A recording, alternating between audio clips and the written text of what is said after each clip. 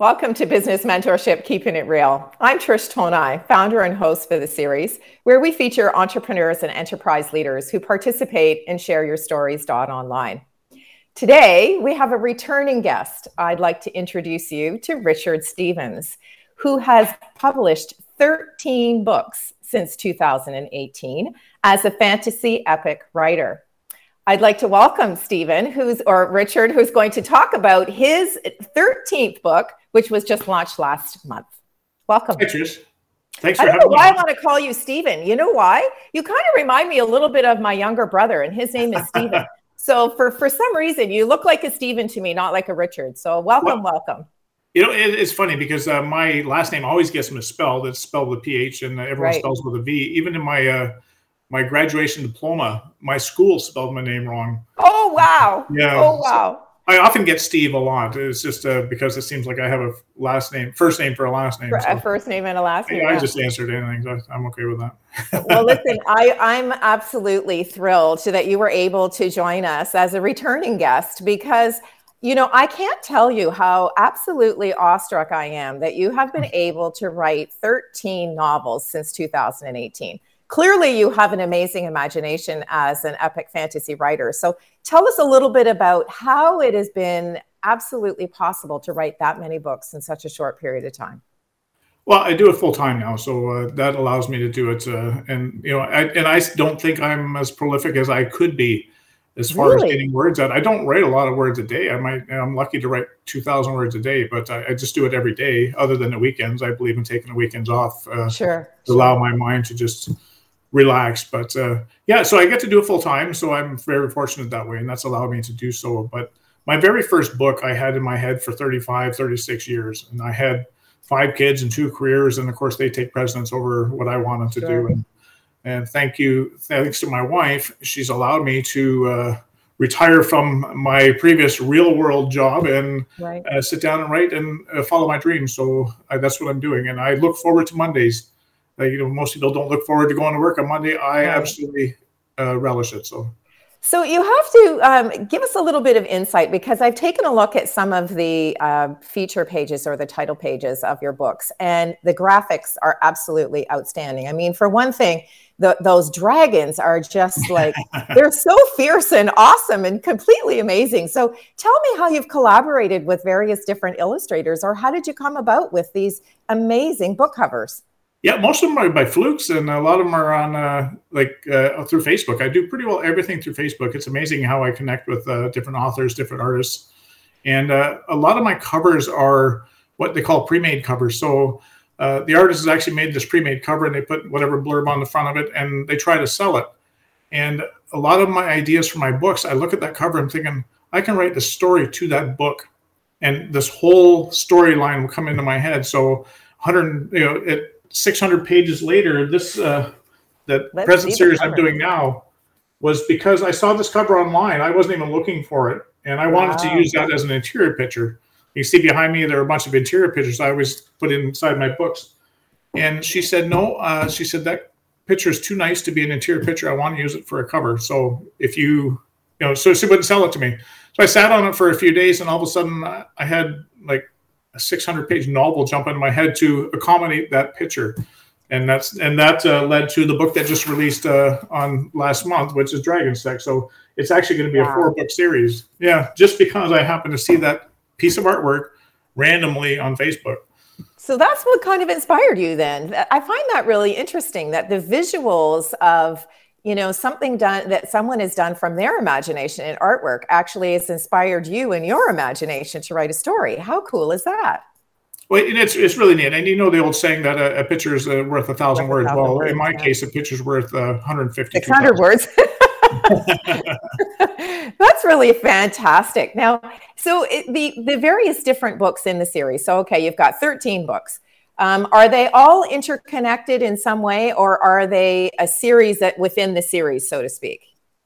They're all in the same universe. So I call it the Soulforge universe. And so it goes over about a 2,000-year story arc, but I write them in trilogies. So each trilogy starts and ends someone's story. So Rika's, The Legends of the Lurker is all about this lady named Rika, and it's all about her quest to save the dragons from the king. So you'll get invested in the characters in book 1, and her story will end in book 3, and you'll never see Reek again. Some of the longer-lived characters like dragons and elves, they might sneak into different books, but I don't want to spoil that to anyone. But for the most part, each trilogy stands on its own. So you can pick up any trilogy in my universe and read it and not have to know the before or the after. Right, right. But the problem for me is when I'm writing these things, I get so much lore in my mind that every time I write one book, I get the ideas for 2 more in my head and I keep writing backwards. So as I write the history, throughout the pages, I don't bore people with great big info dump, but there's certain mentions of certain characters from long ago. And then my mind just starts turning. Geez, I want to write the story about that person. Like, I don't know anything about them. I just happen to mention them in passing. And next thing I know, I've got a 600-page book about that character. So. Now, do you do folklore research at all? Because I mean, I know a great portion of what you do in terms of writing every day is based on your own imagination and how you imagine the characters and you bring them to life through the words on a page, I'm assuming. So tell me a little bit about how that imagination and thought process works, because clearly you need some sort of a storyboard to keep track of all these characters.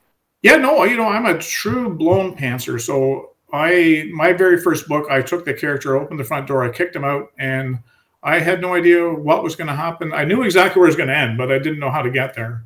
So I had 3 books in my mind. It was going to be a trilogy. I didn't know the ending to that first series. So I just kicked him out the door, and together we walked through the forest, and we discovered what was going on around him. And all of a sudden, a confrontation happened, and it just slowly kept building. So I discovered the world through him. But that being said, 13 books later, because it's all in the same universe, instead of trying to go through 400 pages of text trying to figure out if the main, what color this guy's eyes are, I've now built very complex Excel spreadsheets with characters and places, and everything's listed on them. So when I ever go back to a place called Grishin, I don't need to remember, did the tunnel turn right or did it turn left when I went inside? I just go to my spreadsheet and there it is. So. Oh, isn't that fantastic? Yeah. Now, I'm sure that I know that you're a father of 5. So clearly you're, over the years, you were reading stories to your kids and, your kids were probably sparking, imagination as well. Tell me a little bit about when you were a child, because I'm sure there's lots of folks in our viewing and listening audience who either may have a child or a niece or a nephew who has a really wild imagination. And, as a parent, how do you start to harness that creativity? So what did you do when you were a child and you had this obviously amazing imagination? I started writing when I was 9. Someone introduced me to the Hardy Boys, probably my grandparents. And I lived with my grandparents. So I absolutely loved the Hardy Boys series by Franklin Dixon. He's the one who's inspired all the artwork behind me, and my writing and my love for reading was just reading the Hardy Boys. And in his books, he's got pictures in his books, so he pencils in pictures. And I thought it was such an intimate experience when you're reading a story to actually see the picture. So you can, as you're reading the words, you're trying to envision the picture at the same time. Right. So when I started writing at 9, I'm thinking, I could probably write a Hardy Boys book, obviously with my own characters. And so I started doing that, and I started drawing in pictures myself. Now, I don't take credit for the art in my books. I pay professionals to do that because they do a lot better job than I do, and they make them look a lot more realistic. But I've always wanted to include pictures in my books so that my readers can see what I see. And so I've always, I started writing when I was 9, and it's just something I've always done. I've been kind of more of an introvert child. Like, I wasn't an extrovert, so I always normally kept to myself. And I like to sit there on my old Underwood typewriter, great big anchor of a typewriter, and write stories. And I've always been doing that. So when I read your bio, your intention was, believe it or not, at a time to only launch 4 more books in your career, and clearly you've magnified that tenfold because you've gone way beyond that expectation. So how do you see the future of your writing unfolding? If you've done trilogies and we're on to the 13th book now, I assume you're starting to write the 14th. I am about 35,000 words into book 14 right now. Wow. So yeah, I don't see any end in sight. Like I say, I every time I write a book, I get 2 more in my head, and it's all in the same universe. So I want to start expanding. But what I'd like to do is start from book 1, which I haven't done yet, and then start working forward so that readers that come on board from this point forward can start at book 1 chronologically and work their way forward. So I've been writing like Star Wars. In 1977, it came out, A New Hope, and that was like episode 4 of the George Lucas series. And then when he realized he had a hit, he went back and did the prequels, and he keeps going back. So my books seem to be the same thing, and I want to at some point start forward. And I had a research trip planned to the British Isles scheduled in 2020.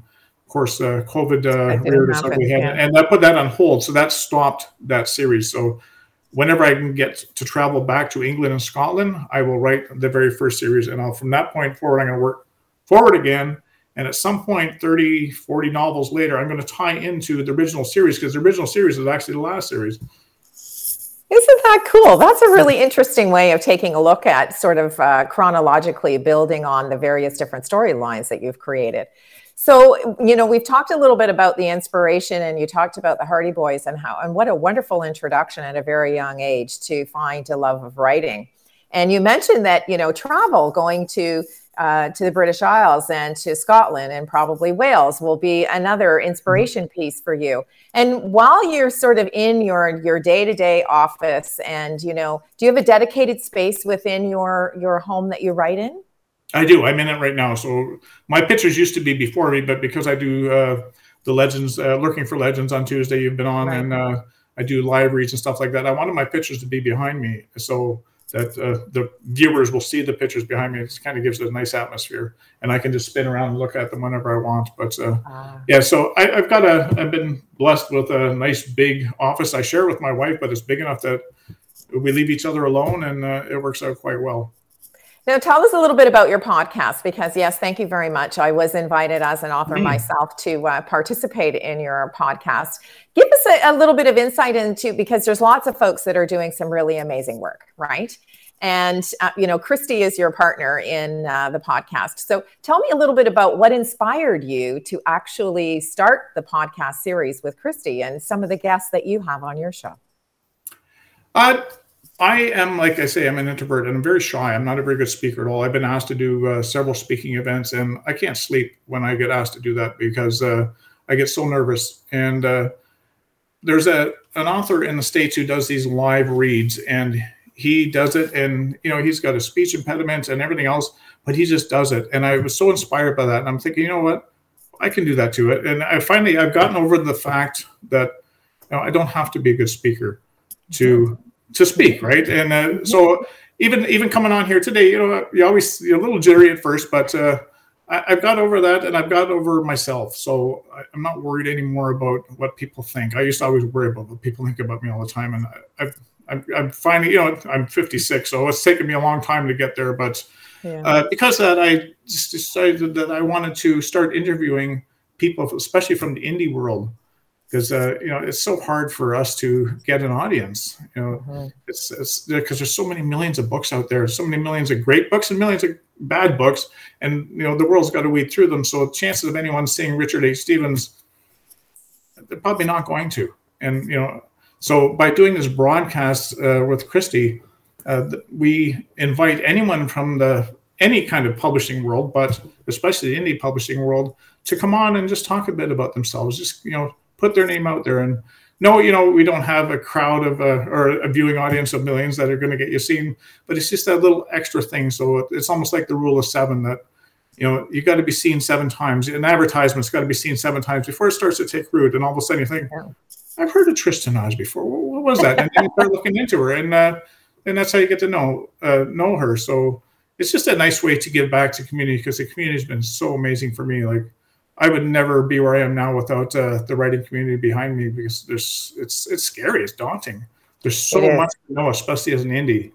That's so true, because one of the things that we say is when we talk about mentorship, we can, I always use a quote when I'm speaking, and that is, you never know who's watching your story and being inspired. And, one of the things that I find is really cool is I'm sure that there's all kinds of people, Richard, that you have inspired. Because to your point, doing these kind of podcasts just builds our self-confidence a little bit, right? And we don't have to take each other so seriously. We're human, we make mistakes, it's just like giving you exposure is a really wonderful thing, because to your point, building an audience is a really difficult thing to do. So give us a little bit of insight for those folks who are listening, who maybe are authors and they're saying, wow, like 13 books in a very short period of time is completely amazing. And how do you build an audience? How do you start to do that? You mentioned Facebook, and you've got your podcast. Is there any other little tips that you can give to authors who are maybe just starting out to kind of go, wow, where do I start? Like, I have no idea what to do. Yeah, I'm certainly no expert when it comes to marketing myself, and luckily Caroline's starting to take that over for me. But I truly believe that, and this is what we're going to come into at the end here. And so, but you have to believe in yourself. Yeah, and until you believe in yourself, you can't expect anyone else to. So, get yourself out there. Don't be afraid, and you're only as good as what you're writing today. Mm-hmm. Don't think that you're going to be writing the next Pulitzer Prize novel, because realistically you're probably not. But right. Don't let that deter you. Like, you're as good as you are with what you're writing today. People always ask me, what's your favorite book that I'm writing? And I always say it's the one that's on my computer. It's not even out yet. Right. I always think that I'm as good as the book that I'm writing. And as an author, hopefully we're learning and growing our craft as we go forward. So each book is just a little bit tighter, a little more concise. The storytelling is just a little bit nicer, so that a lot of people want to buy Soulforge first because that's the first book I wrote. And inside my head, I'm going, oh, don't buy that, because I don't like that one anymore. My baby. It's always going to be my baby. It is not my best written book. So if you're a new reader, I'd rather you read something more recent that I think reflects my writing. And so you're not put off and say, well, I'm never reading that guy again. Right. Yeah. Well, I want to really thank you very much, Richard, for spending some time with us, because, it's really very fascinating to hear other people's stories. And it's really amazing that your 3 words of advice to folks are believe in yourself. And I really want to mention, because we've had a few comments, because this is live, we've had a few comments that have been popping up on my side of the screen. And I just want to read a quote in terms of mentorship. And this is from Louise, and she says, Richard has inspired me to venture outside of my comfort zone. He's been an inspiration to me from the beginning. And then your partner in crime, Christy, has also chimed in and said, so many writers can relate to Richard's story. So I really want to thank you very much for spending some time with us today and giving us a little bit of an introduction to the person behind the logo. So thank you very much. No, thank you. And as far as Louise goes, it's all about paying it forward. Yes. I was inspired by people before me who helped me through it. And, being a published author is such a scary thing, because it's your heart and soul that you're putting out there. And, you hate to be judged, and until you can get yourself beyond that point. Right. I think most authors just never publish a book because of that. So it's a shame. Well, we certainly want to thank you for taking the leap of faith and sharing with us 13 of your novels. So thank you very much, Richard. Thank you for having me on, Trish. I appreciate it. And to our viewing and listening audience, thank you so much for spending some time with us in this edition of Business Mentorship, Keeping It Real, where we've introduced you to the person behind the logo and really given you a little bit of insight into what it takes in your imagination and how you too can believe in yourself and pursue your own dreams and passion. Thank you so much for joining us. Thank you.